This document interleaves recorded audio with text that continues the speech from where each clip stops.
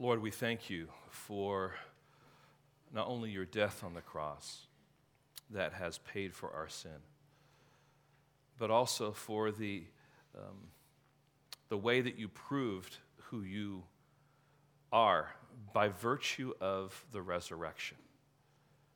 And so this morning, Lord, would you refresh us, Lord, with the importance and the powerful impact that the resurrection is for we who believe. And Lord, what paves the way for your gospel to change lives and bring people from darkness into light. And Lord, what we have not, would you give us? What we are not, would you make us? And Lord, what we know not, would you teach us? In Jesus' name, we pray these things. Amen.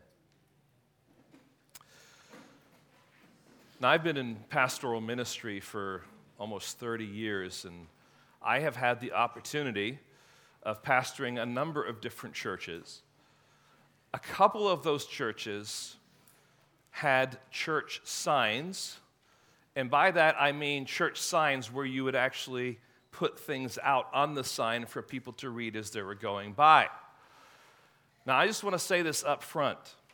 I hate those kinds of church signs. And part of the reason I loathe them is because I don't think they're very effective at doing what we think that they're attempting to do with those signs. In fact, I think that most people that drive by and read a church sign are probably reading that sign and saying to themselves, what in the world is going on in that church? Now, let me give you an example of a couple of those things, all right? Imagine you're driving down the road and you read this: we love hurting people. Now the question is, do I really want to go into that church? Especially if I am someone who's hurting.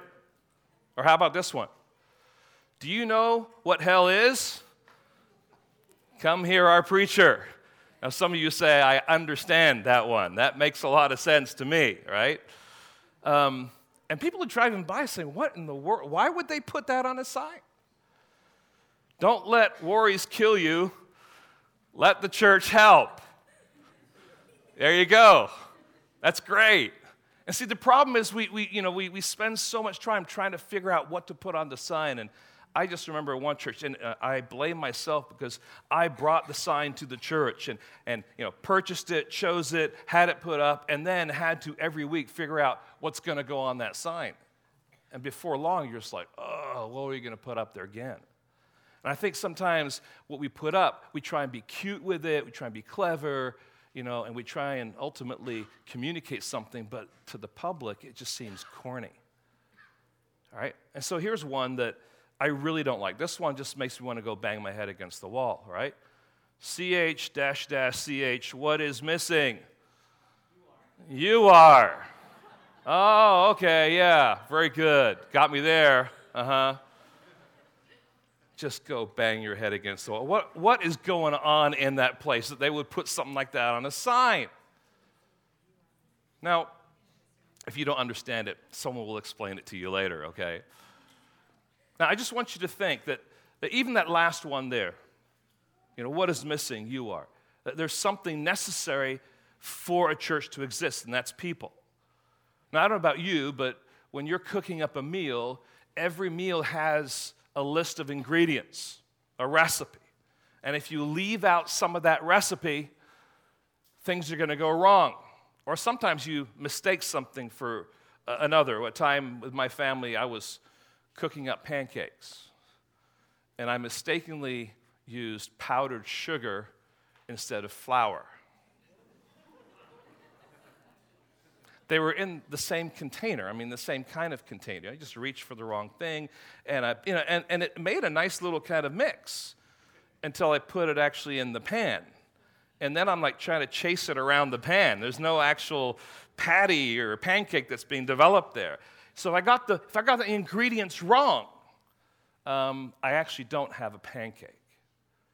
Now, friends, this is why it's important for us to set aside a day like today. Although the truth of the matter is, for the believer, every Sunday is Resurrection Sunday.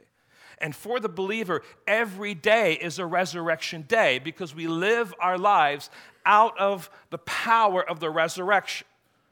But it is good for us to take some time to remind ourselves of the fact that the resurrection is an integral part of the gospel message. And I think sometimes we leave it out. Sometimes we neglect it. Now, it can be a gospel sometimes when we leave it out or when we are not clear about the ingredients of the gospel. It can be a gospel that leaves out the bad news of man's sin and God's wrath, and the results are devastating because if you're not dealing with sin, if you're not dealing with the wrath of God, you don't really have a gospel that has any power. It's no gospel at all. Or if you leave out a sacrifice for sins, which many churches are doing, man then will try and somehow work his way to God, try to please him, and you end up getting this bondage kind of relationship or religion. But the gospel is important. We need to make sure we have the right ingredients in that gospel. And so that one ingredient that is often missing is the resurrection. But the resurrection, friends, is key to the life of Christ. It is key to the message of the gospel. It is key to understanding and living the Christian life. It is key to our future hope. And so this morning, I would like for us to think along these lines. The resurrection fuels us to live, fuels us to live our lives for the Lord Jesus Christ. And what we're going to look at here are 6 foundational truths that Paul brings now to the Corinthian church about the certainty of the resurrection that then are supposed to fuel them to live. Okay? And so we want to recognize that Paul has a purpose in writing here. Now, let me just explain a little bit here. Paul is seeking to answer the question in 1 Corinthians, many questions. He has kind of a list of questions that have either been posed to him through a letter or somehow he realizes that need to be answered. And so he goes through this letter answering these questions. And he gets to chapter 15, and now he's answering the question, well, what about our bodies? What's going to happen with them? And before he actually answers the question, what he does is he lays a foundation of understanding of the importance of the resurrection to those who are his or God's followers, okay? And so we have this wonderful revelation for us in these 20 verses about the resurrection, foundational truths about the resurrection that then help us to live our lives for the Lord Jesus Christ. So let's think about the first particular foundational truth. The resurrection is essential. Let's just think through verses 1 and 2.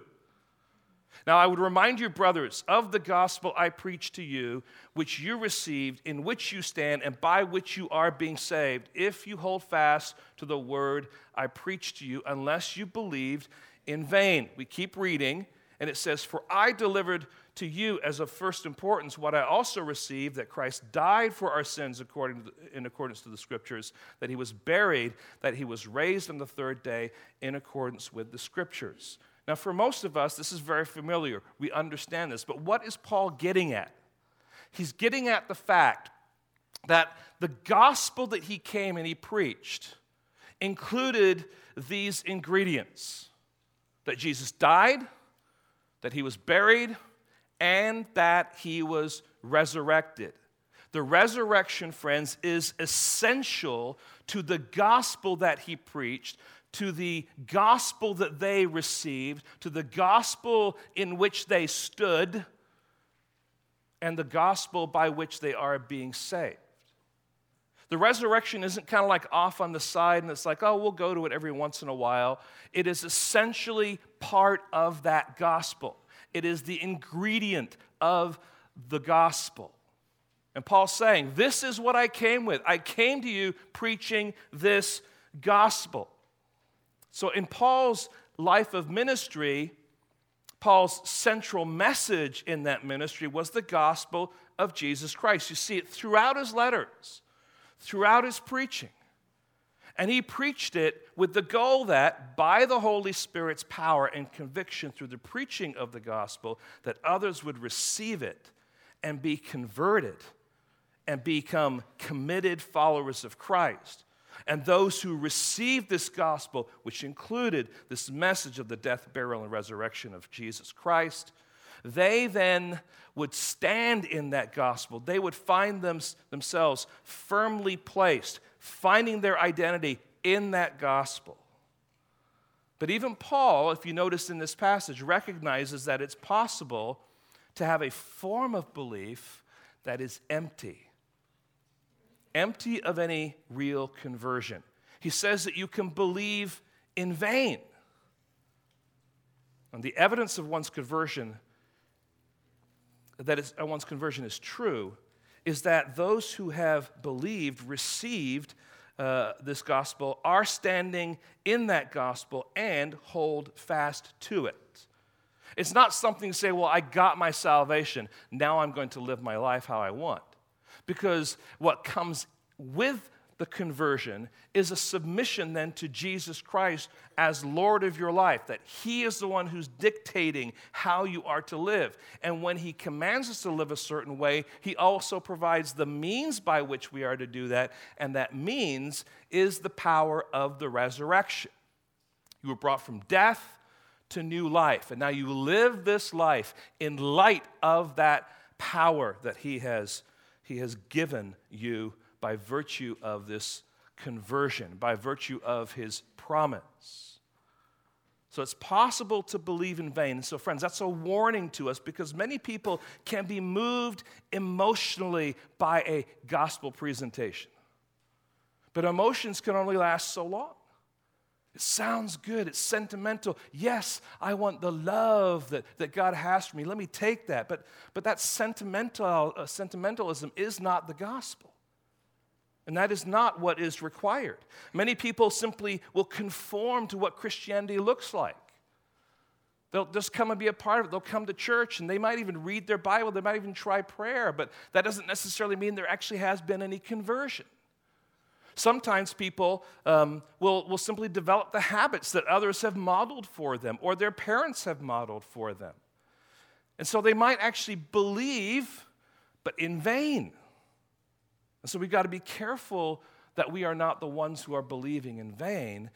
We who are God's children believe that Jesus died for our sins, He was buried, and that He rose again. Friends, this is central. This is essential to the gospel message. And we must always remind ourselves that to evaluate the authenticity of our salvation, we look at the fruit that is present in our lives. Things like that we have a hunger for obedience to Christ, especially when it's not popular. Or we have a joy to serve others rather than serving ourselves. We're eager to be fed by the preaching or the teaching of God's word. Our desire is to be around those who are believers, fellowshipping together, enjoying what God has done to bring us together, to be united together. So, friends, there's no room in Christianity to say you've received or believed the gospel, but you're not standing in it, or that you're not continuing in it. Key ingredients of the gospel: He died, He was buried, and He rose again. So He's saying it's possible to neglect it, to forget it. So, friends, this is kind of a quick warning on the front end as He's reminding the people. That's the first truth that He wants us to see. The second one is this, that the resurrection is rooted. It is rooted in particular in the Old Testament Scriptures. That's why He says in verses 3 and 4, "For I delivered to you as of first importance what I also received, that Christ died for our sins in accordance with the Scriptures." And the Scriptures He's talking about there are the Old Testament Scriptures. That He was buried, that He was raised on the third day in accordance with the Scriptures. And so the gospel that Paul received, the gospel that he delivered or preached or taught was from and rooted in the Old Testament. So turn your Bibles to Luke 24. Luke 24. Let's just go on a quick little journey here and discover some of the truth of that. Luke 24. If you remember, Luke 24 is post-resurrection, and what we find in Luke 24 are two disciples having heard what happened in the garden, that Jesus' body was not in the tomb, and some were saying that he is now alive. They were having this conversation between each other as they're walking, and Jesus comes along. They don't recognize him as Jesus.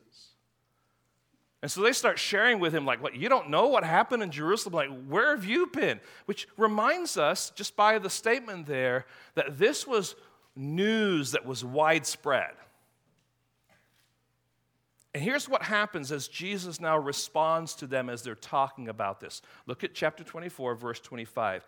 And he said to them, to these disciples, O foolish ones and slow of heart to believe all that the prophets have spoken, for it was it not necessary that the Christ should suffer these things and enter into his glory? And beginning with Moses and all the prophets, he interpreted to them all the scriptures, the things concerning himself. Now, there are some sermons I want to hear, and this is one of them. And I hope, digital world was created before we figured it out, right? Somewhere in heaven, you can actually hear this recorded scene as Jesus walks with his disciples, and he shows them in the Old Testament all the different places that were pointing to who he is as this Messiah. Later, that day when Jesus was with the rest of the disciples, he said this. Look at verse 44 and following. Then he said to them, these are my words that I spoke to you while I was still with you, that everything written about me in the law of Moses and the prophets and the Psalms must be fulfilled. That is a statement that basically says in all the Old Testament scriptures. And he opened their minds to understand the scriptures and said to them, thus it is written that the Christ should suffer and on the third day rise from the dead. You get that? Jesus himself is attesting to the fact that the Old Testament not just speaks about his death and burial, but it also speaks about his resurrection. And that repentance for the forgiveness of sins should be proclaimed in his name to all nations, beginning from Jerusalem. You are witnesses of these things, he says. And behold, I am sending the promise of my Father upon you, but stay in the city until you're clothed with power from on high. So friends, here is just Jesus instructing the disciples about the fact that the resurrection is rooted in the Old Testament. Now, Jesus and Peter and Paul and other writers of the New Testament regularly quoted or reference the Old Testament scriptures. And I'll give you a number of them that you can look at yourself beyond what we just looked at. Genesis 22, Psalm 16 in particular, and verse 10 says this, for you will not abandon my soul to Sheol, the grave, or let your Holy One see corruption. In other words, Jesus may have been put in the tomb, but he was not going to experience corruption in that tomb. Why? Because he was going to be raised from that tomb. Okay, it's just one example. Now you can look at the others we read from Isaiah 53, but it would be a different section, verses 10 and 11, Hosea 6:2, Daniel 12:2 and 3. And we don't have time to go through all that this morning, but I just want you to understand that the Old Testament speaks about the resurrection of Jesus Christ. So the resurrection is essential, but the resurrection is also rooted in the Old Testament. And not only that, friends, we know this because we walked our way through the Gospel of Mark. Jesus himself, when he came into his ministry, said a number of times something like this. This is Mark 8:31. And he began to teach them that the Son of Man must suffer many things and be rejected by the elders and the chief priests and the scribes and be killed and after 3 days rise again.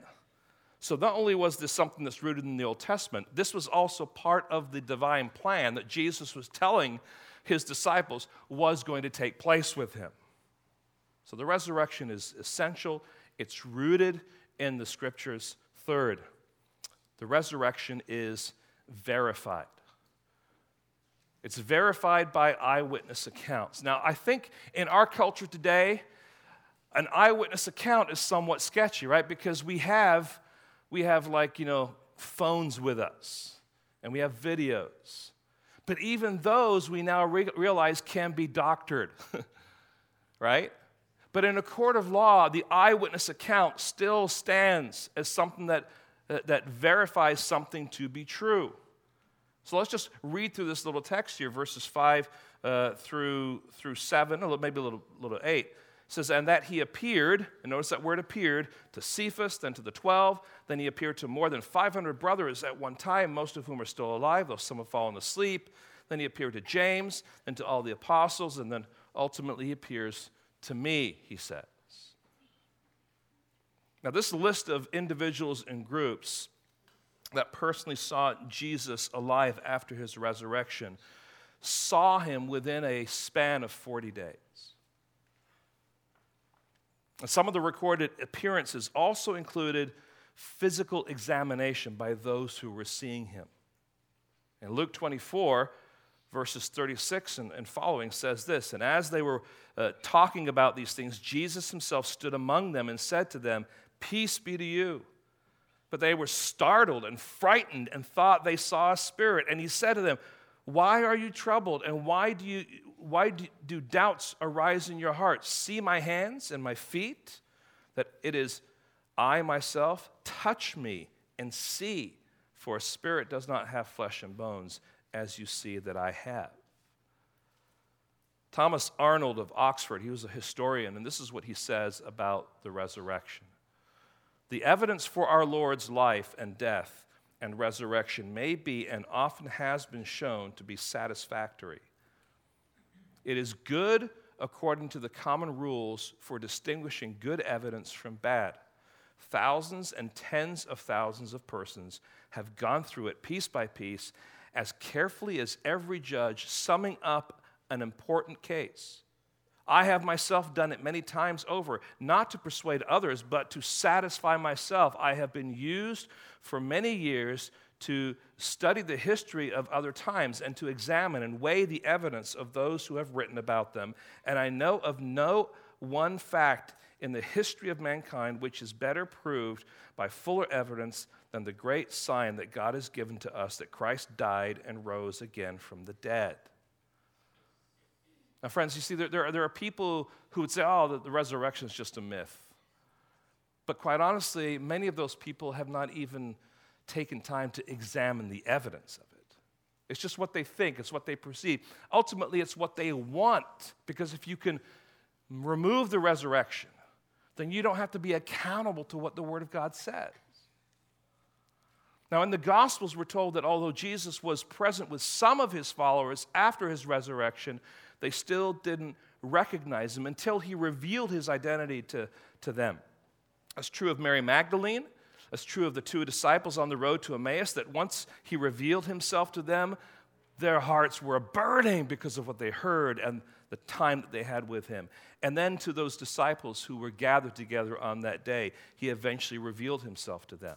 But let's go through this list a little bit closer here. He appears, first of all, to Peter. And let's remind ourselves this, that according to Acts 1:22, one of the requirements of being an apostle was having seen the resurrected Christ. So just think about this. Right? If there is no resurrection, then there are no apostles. Because in order to be an apostle, you have to have seen the resurrected Christ. You with me there? Okay. And Jesus here, Jesus is clearly appearing to Peter, and he's the first one of the apostles to see Jesus. Now, we don't have a narrative account of that. But in the commentary of the two men on the road to Emmaus, in particular verse 34, it reveals to us that it took place sometime between the revelation, Jesus' revelation to Mary, and his revelation to those two men. They understood that Peter had seen the risen Savior. Okay? So he appears to Peter. Secondly, he appears to the 12, talking here about the disciples, except for Judas, of course. That took place there in the evening. John 20:19 tells us that. Then he appeared to the 500. Here's how one commentator commented on this. He says, the quality of specific witnesses is represented by the apostles, all of whom were known by name and could be easily questioned. The quantity of witnesses is seen in the 500 brethren who all saw the risen Christ at one time. So you have the quality and you have the quantity. So again, these are evidences trying to prove by the evidence that Jesus Christ actually did rise from the tomb. And although they're not named in this text, these 500, they are clearly known by the writer, and they are known by the community of faith.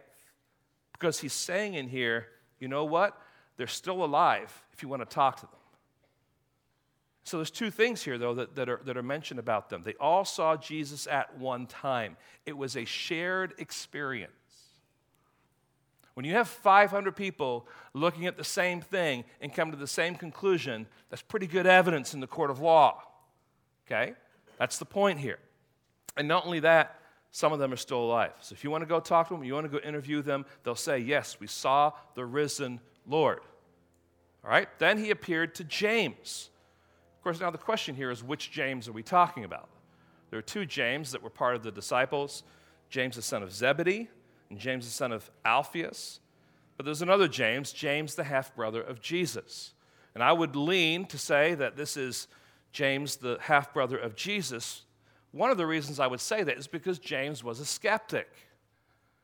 And so to mention him here is to mention that even the skeptic, who was a family member, has now seen the risen Lord, is a pretty powerful statement, isn't it? Here's a person who didn't believe, but not only didn't believe because he was a family member, he was familiar with Jesus. Now he's seen him risen from the tomb. The evidence is there to say, you know what? This actually did take place. And of course, James would be a key leader in the church in Jerusalem, and he would also write the letter of James. So he's a key individual in the unfolding of the gospel and the unfolding of the church, that early church. Then he appeared to all of the apostles. During those 40 days between Jesus' resurrection and ascension, Acts 1:3 tells us he presented himself alive to them after his suffering by many proofs, appearing to them during 40 days and speaking about the kingdom of God. So there was a constant appearance during that time with Jesus and the apostles. And then finally, he appeared to me. Listen to what John Stott says, a well-known pastor in England. He says this: perhaps the transformation of the disciples of Jesus is the greatest evidence of all for the resurrection. It was the resurrection that transformed Peter's fear into courage and James' doubt into faith. It was the resurrection which changed the Sabbath into Sunday and the Jewish remnant into the Christian church. It was the resurrection which changed Saul the Pharisee into Paul the apostle and turned his prosecuting into preaching. There's just some things there to think about, the power of this resurrection, because that's what happens here now, because Paul now goes into this mode of saying, I was one of those people who saw Jesus, and I was changed by it. But what's significant here is that Paul was not one of the apostles back then. We're told there, verse 8, last of all, as to one untimely born. In other words, I wasn't there at the beginning, I came after. And if you remember, Paul was a persecutor of the church, right? And I mean, he was zealous in his persecution of Christians. And yet God, in his kindness and grace, intervenes in Paul's life while he is on the road to Damascus. And it's on that road where Paul is converted and where Paul then is fashioned and shaped. Just read our text here. He says, as to one untimely born, this is verse 8, he appeared also to me. For I am the least of the apostles, unworthy to be called an apostle, because I persecuted the church of God. But by the grace of God, I am what I am, and his grace toward me was not in vain. God got a hold of his life, someone who didn't deserve it, someone who was opposed to the gospel, and God radically comes in and changes his life. His grace was not in vain. He says, on the contrary, I worked harder than any of them, talking about the other apostles. He's not saying this in an arrogant way. He's saying that all happened because of the grace of God that was in me. You get this? It is the gospel and it is the power of the resurrection that changes people's lives. It's radical. I mean, to move from darkness into light is not just a decision that someone makes. You don't just say one day, I think I'll stop darkness, I'll enter into light. No. Your whole being, your whole nature has to be reborn, has to be renewed. It has to be changed. How does that happen? By the power of the resurrection. And because of what Jesus Christ has done in dying on the cross for our sins. So what Paul is saying is that the resurrection is powerful and radically changes lives. From hateful, zealous persecutor of the church to a faithful, hardworking apostle of Jesus Christ. Now, friends, I can attest to this truth. Like many, or if not most of you here in attendance today, although I grew up in a Christian home,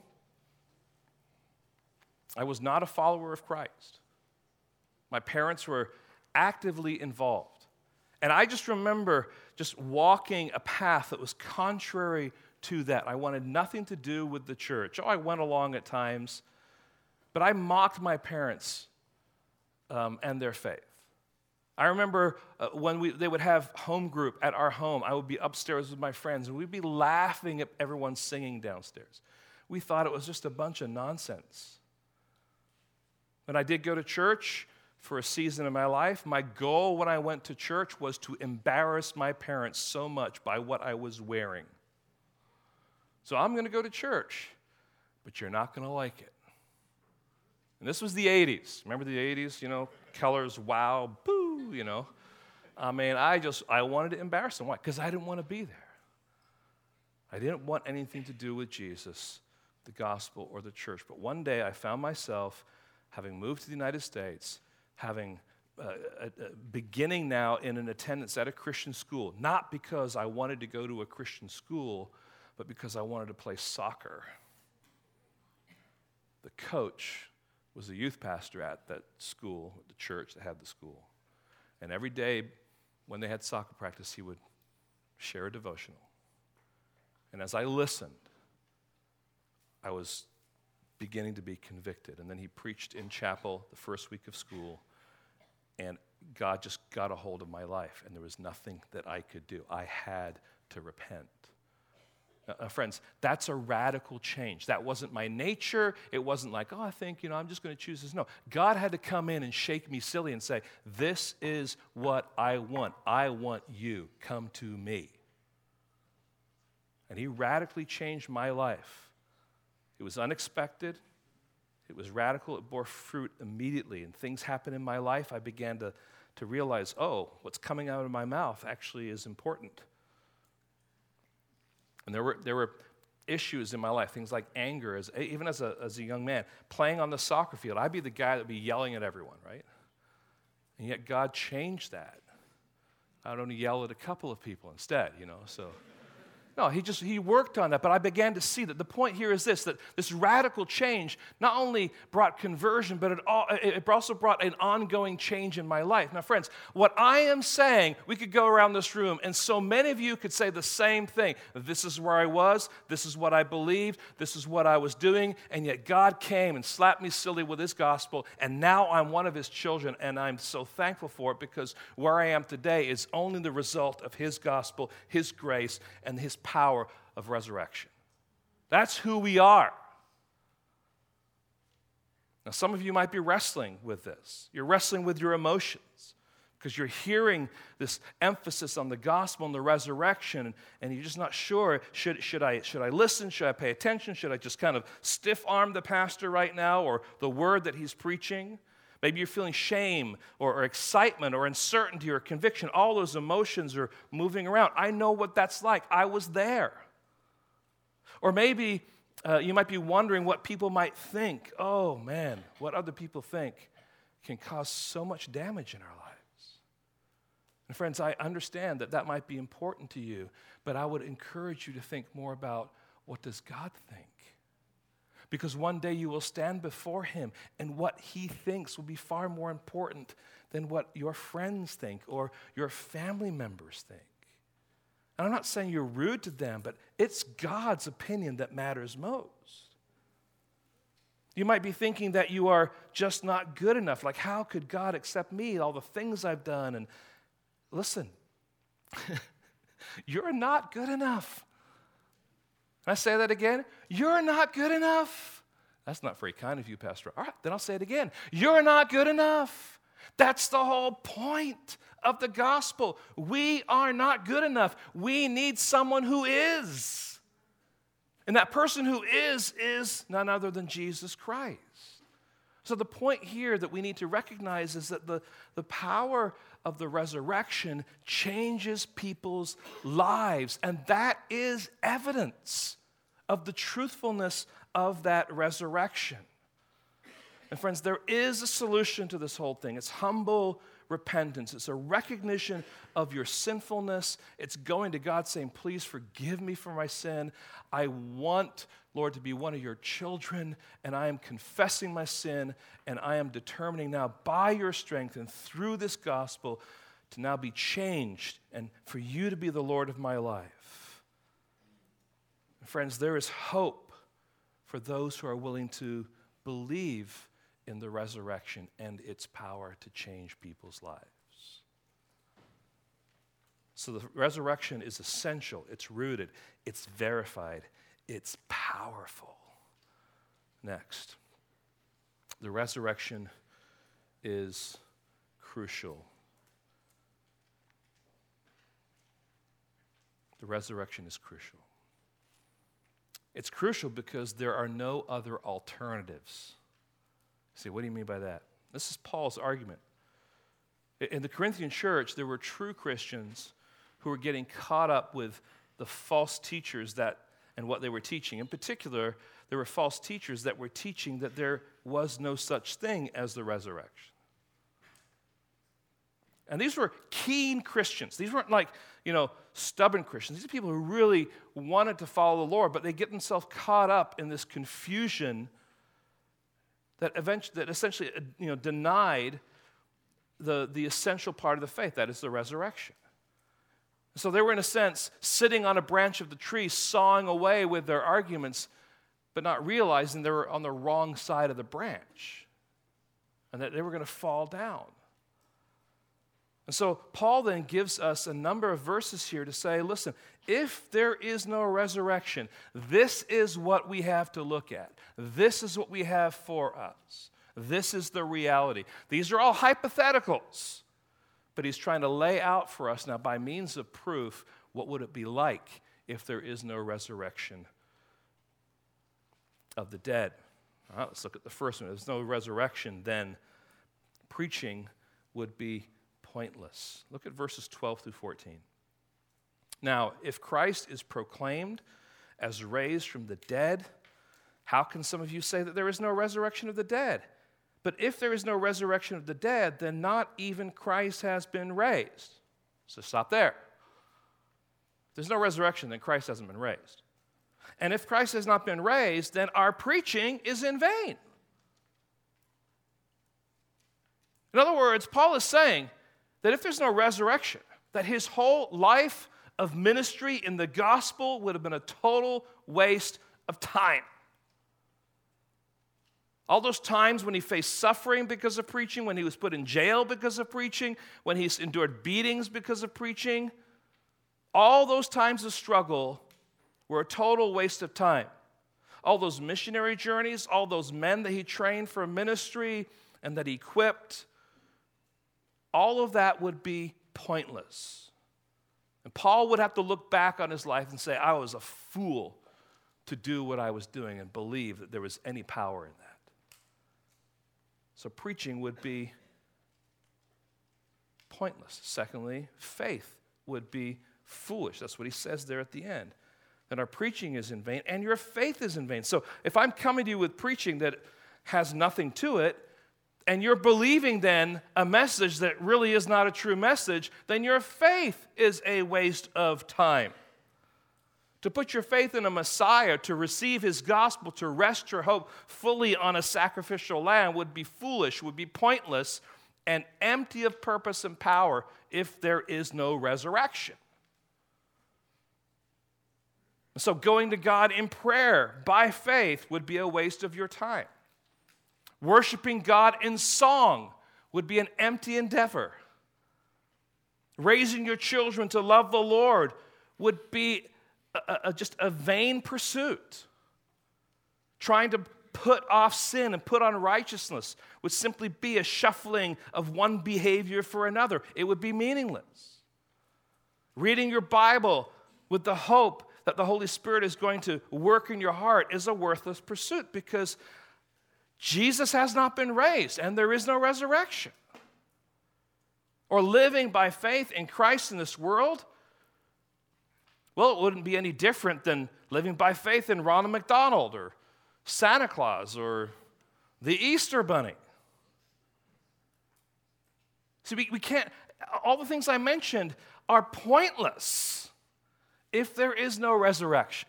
Why read your Bible? Why go to God in prayer? He's not going to do anything. He can't do anything. He has no power to do anything. So friends, it's crucial because preaching is pointless. Your faith would be foolish. Here's the third one. The apostles would be then deceivers. Verse 15. We are even found to be misrepresenting God because we testified about God that he raised Christ, whom he did not raise, if it is true that the dead are not raised. So he's saying if you believe that the dead are not raised, then Jesus Christ was raised. And then, if that is true, then we have been going around preaching a message that is a message of deception. Now, just imagine this. If we gathered, 12 brothers from this church and said, we want you to go out and preach a message that is not true. Go do it. See what happens. So you start preaching a message that isn't true and churches rise up. Well, why are the churches rising up? I don't know. Because they're believing this message that isn't true. You see the folly of this.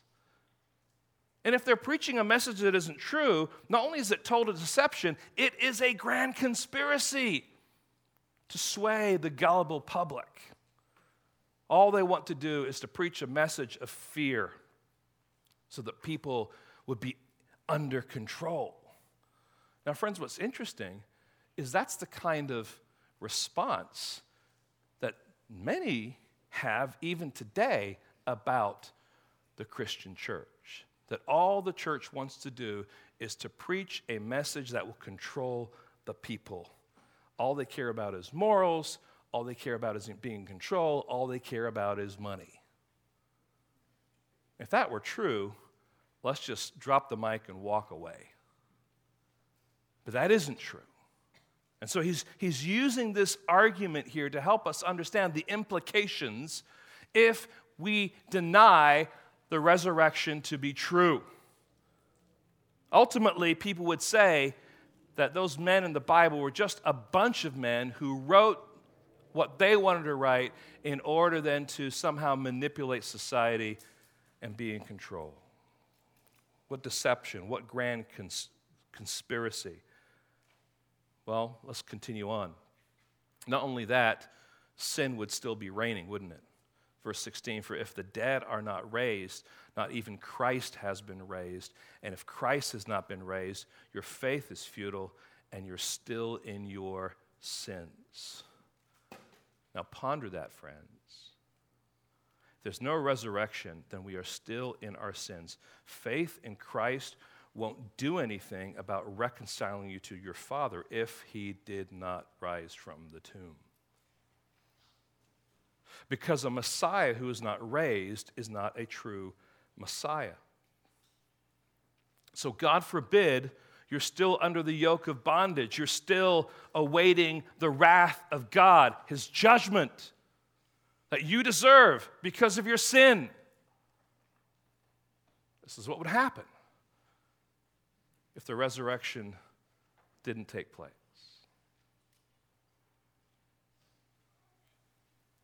Next, death would be victorious. Verse 18, then those who have fallen asleep in Christ have perished. You and I who believe the gospel, if the resurrection isn't true, face a death that simply means we turn to dust. It's over, it's done. There's nothing to celebrate, there's no victory, there's nothing to look forward to. It's just the end. That's what he's saying. This is the implication if there is no resurrection. And finally, the future would be fearful. Verse 19, if in Christ we have hope in this life only. In other words, it's only good for now. We are of all people most to be pitied. We'd be fools. People would look at us and say, you're crazy for conforming your life in the way you have and believing what you're believing. It's just a fool's errand, and you've been sucked in. But all these arguments and conclusions are simply hypotheticals, friends, that find their resolve in verse 20. Look at verse 20. Paul just just goes through saying all those things, and then he pushes back from his desk, so to speak, and he says this, but in fact, Christ has been raised from the dead. So the last point here is this, that the resurrection is factual. You say, well, wait a second. That's just what Paul is saying. Well, Paul is saying, but Jesus is also saying, you have evidence throughout the Scripture that the resurrection is true. It's a fact. I want to ask you a question. What do the following men all have in common? Josh McDowell, Lee Strobel, Lou Wallace, Albert Roper. They're all names. I don't know who they are. That's good. All right, get that. All right. They were all skeptics that took a hard look at the evidence for the resurrection in order to disprove it. Josh McDowell, he was a contemporary of mine, was a cynical non-believer who scoffed at the Christian faith until he met a group of students who had a peace, a joy, a contentment, and just lived their lives in a way that he couldn't explain. So he asked one of the girls in the group, what's different about your life? And she replied, Jesus Christ. And so he mounted an intense and prolonged investigation into the historical reliability of the resurrection, seeking to discredit it. But to his utter amazement, he discovered that he could not explain away the resurrection of Jesus Christ. And as a result, he became a Christian and one of the chief proponents of the faith during that era. In fact, you may know him as having written the book, Evidence That Demands a Verdict, which was a classic for many years. Then you have Lee Strobel, all right, a little younger. He was an atheist and a skeptic, a graduate of Yale School of Law and a journalist for the Chicago Tribune. He scoffed at Christianity and regarded the resurrection of Jesus as a fairy tale. But when his wife became a Christian, he started to have some questions. And he's like, all right, I've got to go study this out and disprove this. It took him 2 years of interviewing some of the greatest scholars and authorities. And remember, he was a graduate of law school. He was also a journalist. And so he had skills of discovery just by virtue of what he did for a living. And he had rules that he understood that qualified what were good evidences, what were bad evidences, and so on and so forth. So he used those skills and credentials as a legal affairs journalist to investigate the claims of Christ and the reliability of the historical evidence of the resurrection. Today, Lee Strobel is a believer, and he has 2 excellent books that you probably read or have at home, The Case for Christ and The Case for Easter, that are the fruit of that investigation. Again, I'm just trying to reinforce the fact, unbeliever claims the resurrection is foolishness. They go and they actually do a serious study of the evidence. using the right rules of consideration to determine whether it's true or not, they discover, guess what? There's something to this from an evidentiary perspective. And as a result, they are converted. Lew Wallace, he sought to discredit the resurrection and also ended up becoming a Christian through his investigation. You may know him as the author of one of the greatest novels about the time of Christ, Ben-Hur. Albert Roper, he was a prominent Virginia attorney, and he was a graduate of the University of Virginia School of Law, and he became ultimately the mayor of Norfolk, I should say. And he began a thorough investigation of the resurrection by asking himself this question: can any intelligent person accept the resurrection story? And like others before him, he examined the evidence at length and came away asking a different question. Here's the different question: can any intelligent person deny the weight of this evidence? Now, he wrote a book entitled, Did Jesus Rise from the Dead? Now, friends, if you reject the truthfulness of the resurrection, you must still face the facts. For you just to say, I don't believe in the resurrection, means likely that you have not taken time to examine the evidence. It's just a hardened disobedience to say, I want to live my life the way I want to live it. I don't want to pay attention to the claims of Scripture. I'm going to do what I want to do, and because that is true, I don't even want to look at the evidence. Now, you can do that, but there's a consequence for that. And those who have had that kind of opinion, who've looked at the evidence, have come to a conclusion, and the conclusion is that this evidence verifies, solidifies that the resurrection is an historical fact, and as a result of that, have come and bowed their knee to Christ themselves. Jesus says in John 11:25, I am the resurrection and the life. Whoever believes in me, though he die, yet shall he live. Now, friends, when you're speaking to someone who's already alive, and you're saying, if you believe in me, you will live, you know you're talking about something different than physical death and a physical life. You're talking about spiritual death and spiritual life, because you can be physically alive and spiritually dead. But because of the gospel and because of the resurrection, you can be physically alive and spiritually alive. And when you physically die, you're still going to be alive in Christ. That's all because of the power of the resurrection. That's what Jesus is saying. I am the resurrection and the life. Whoever believes in me, though he die, yet shall he live. Friends, you can't get away from these evidences. Now, friends, since the resurrection is true, what does that mean for us? What Paul gives us the answer in this chapter, doesn't he? He actually continues on in this chapter talking about what happens to the body and a number of other things that relate to the resurrection. But he finishes with a concluding statement, and it begins with this word, therefore. Look at verse 58 of chapter 15. Therefore, my beloved brothers, speaking to the church here, be steadfast, immovable, always abounding in the work of the Lord, knowing that in the Lord your labor is not in vain. Now, if you were following along in the text, some of the claims that Jesus Christ had not been raised, some of the deniers of the resurrection did not come from outside of the church, they came from people who were inside the church.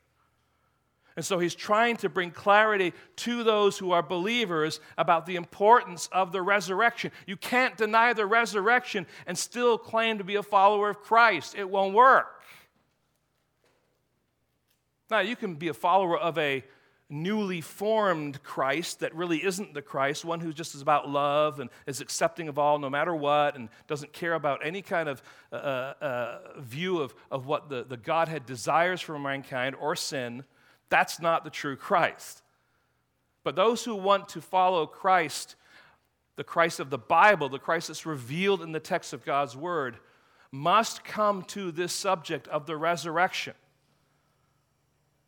And they must recognize that this resurrection then fuels them to live in a certain way. The resurrection certainly gives us assurance about what has taken place in the past. This took place. It was true, it is factual, it has been proved by even these witnesses that Paul mentions. And it gives hope for the future, that one day we who are his children will also be resurrected. We look forward to that day. To be absent from the body is to be present with the Lord. And we know that we are going to be united once again with our bodies at the time of the judgment. Now, having said all that, that isn't where it stops. Comfort for the past, assurance of the future, but also this now gives us fuel to be faithful to live our lives now. How? In the power of the resurrection. Now, just kind of cursory thinking through the text that we've read, you didn't believe in vain. God's grace to us has not been in vain. The preaching of the gospel isn't in vain. Your faith is not in vain. Your hope is not in vain. The resurrection, friends, is not in vain. It's not empty. It's not meaningless. It is essential. It is powerful. It is rooted. It is verified. Now, friends, this is the resurrection. So now as you live for Christ, your labor is not in vain. So the resurrection fuels us to live by being steadfast, immovable, always abounding in the work of the Lord. Let's just kind of finish up by thinking about those words. To be steadfast connects back to verse 2, to what we saw there, where believers are to stand in the gospel. So you recognize that you are identified with Christ. Don't allow anyone to kind of remove your identity in Christ, who you are. Be steadfast, be consistent, endure. Second one is immovable. Don't let others who want to lead you astray with arguments against the truthfulness of the resurrection win the day. Stand firm, just like a soldier would stand firm in battle. Don't move away from what you know to be true. And friends, this is important, in particular with our kids who are going to schools where they have ungodly teachers, and by that I simply mean they're people who don't know the Lord, who are trying to fill them with ideas that are contrary to what Scripture teaches. And we want to encourage our children, we want to teach our children to stand firm and to be immovable in that context. That is true in the workplace.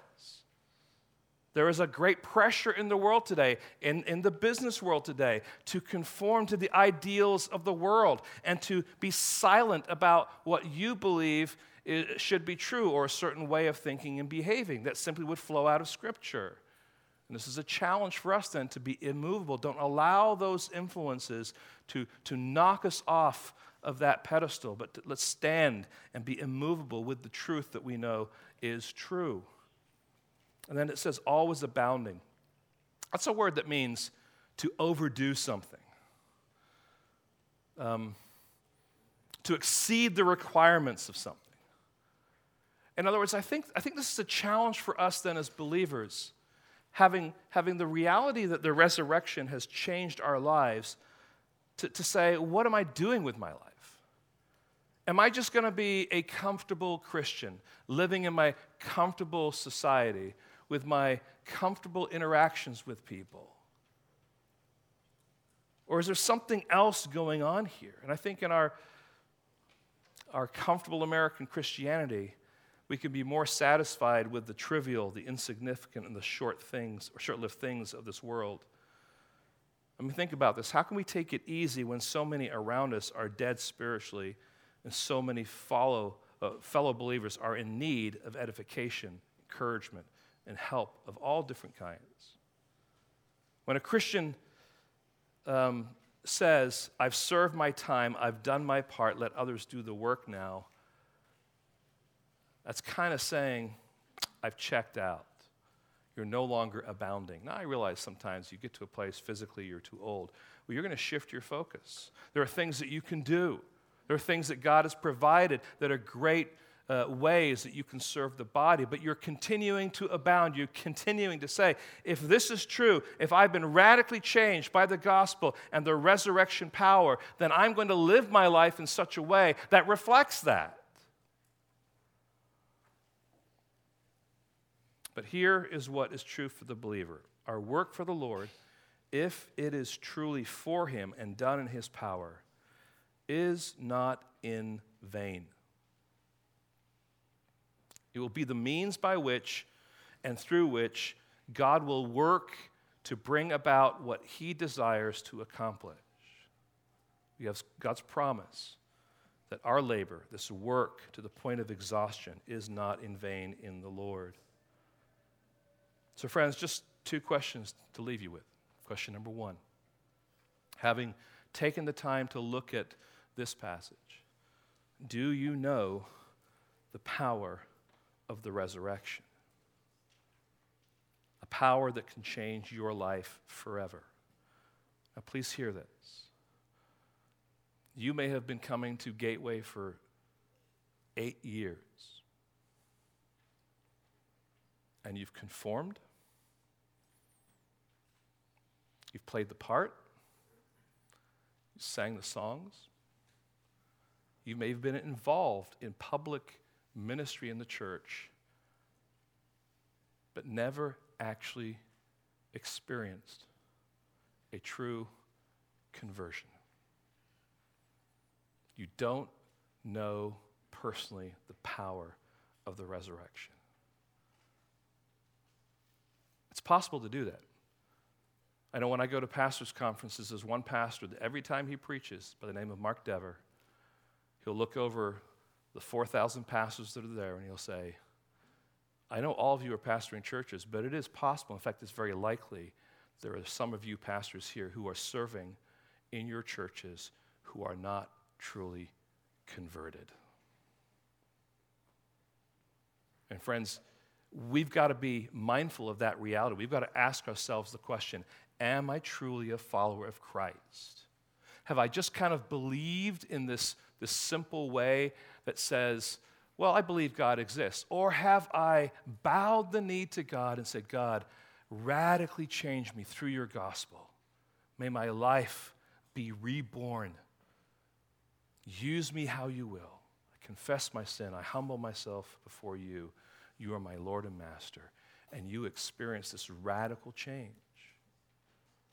True conversion, friends. Secondly, if you are a follower of Christ, are you living in the power of the resurrection? The resurrection isn't something we just hold in the back, say it happened. The power of the resurrection is the means by which you and I are able to live today. Now, for many of us, we know that. But let me ask you to be reminded of that, to look at your life afresh and say, this is what is before me. It could be an obstacle, it could be an opportunity, it could be a responsibility. How am I going to face that? I'm going to face that as a child of God with the power that God has given me through His resurrection. He is going to help me. This is where we take all the tools, the benefits that we have because of Christ, and we seek to live them out daily. So it means spending time in the Word. It means going to God in prayer. It means fellowshipping with believers. It means praising Him in song or giving in the context of church. All those things are all part of the means by which we are expressing the power of the resurrection in our lives. And then as we're dealing with sin and we're putting off and we're putting on, we're doing that not in our own strength. We're doing that in the strength that God gives us. If we neglect the resurrection, we are neglecting an essential aspect of the gospel message. Revisit it, love it, learn it, live out of it. Lord, help us today to take a serious look at our own hearts, at our own lives. Lord, your resurrection is no small thing. Man's society may not want to recognize it as true, may belittle, might mock us for believing something that they would consider to be a fairy tale. But we who know you as our Lord and Savior also know that what you have done, not only dying on the cross, not only being buried, but Lord, also being raised from that tomb, have given for us a picture of what happens to us in this new life that we have in you. Lord, may we live in this strength, in this power, with this resurrection fueling us to take a fresh look at life and how we are living for your glory. Lord, this morning I do pray for anyone who may be here who does not know you, who's wrestling with these things. Lord, maybe someone who's been conforming or just walking through the habits of Christianity. Oh Lord, would you bring conviction, a beautiful, sweet, powerful, life-changing conviction, Lord, and draw them into your fold. Oh, we pray for that. We pray for your people to once again be refreshed by the power that is only in you and through you. We ask this in your name.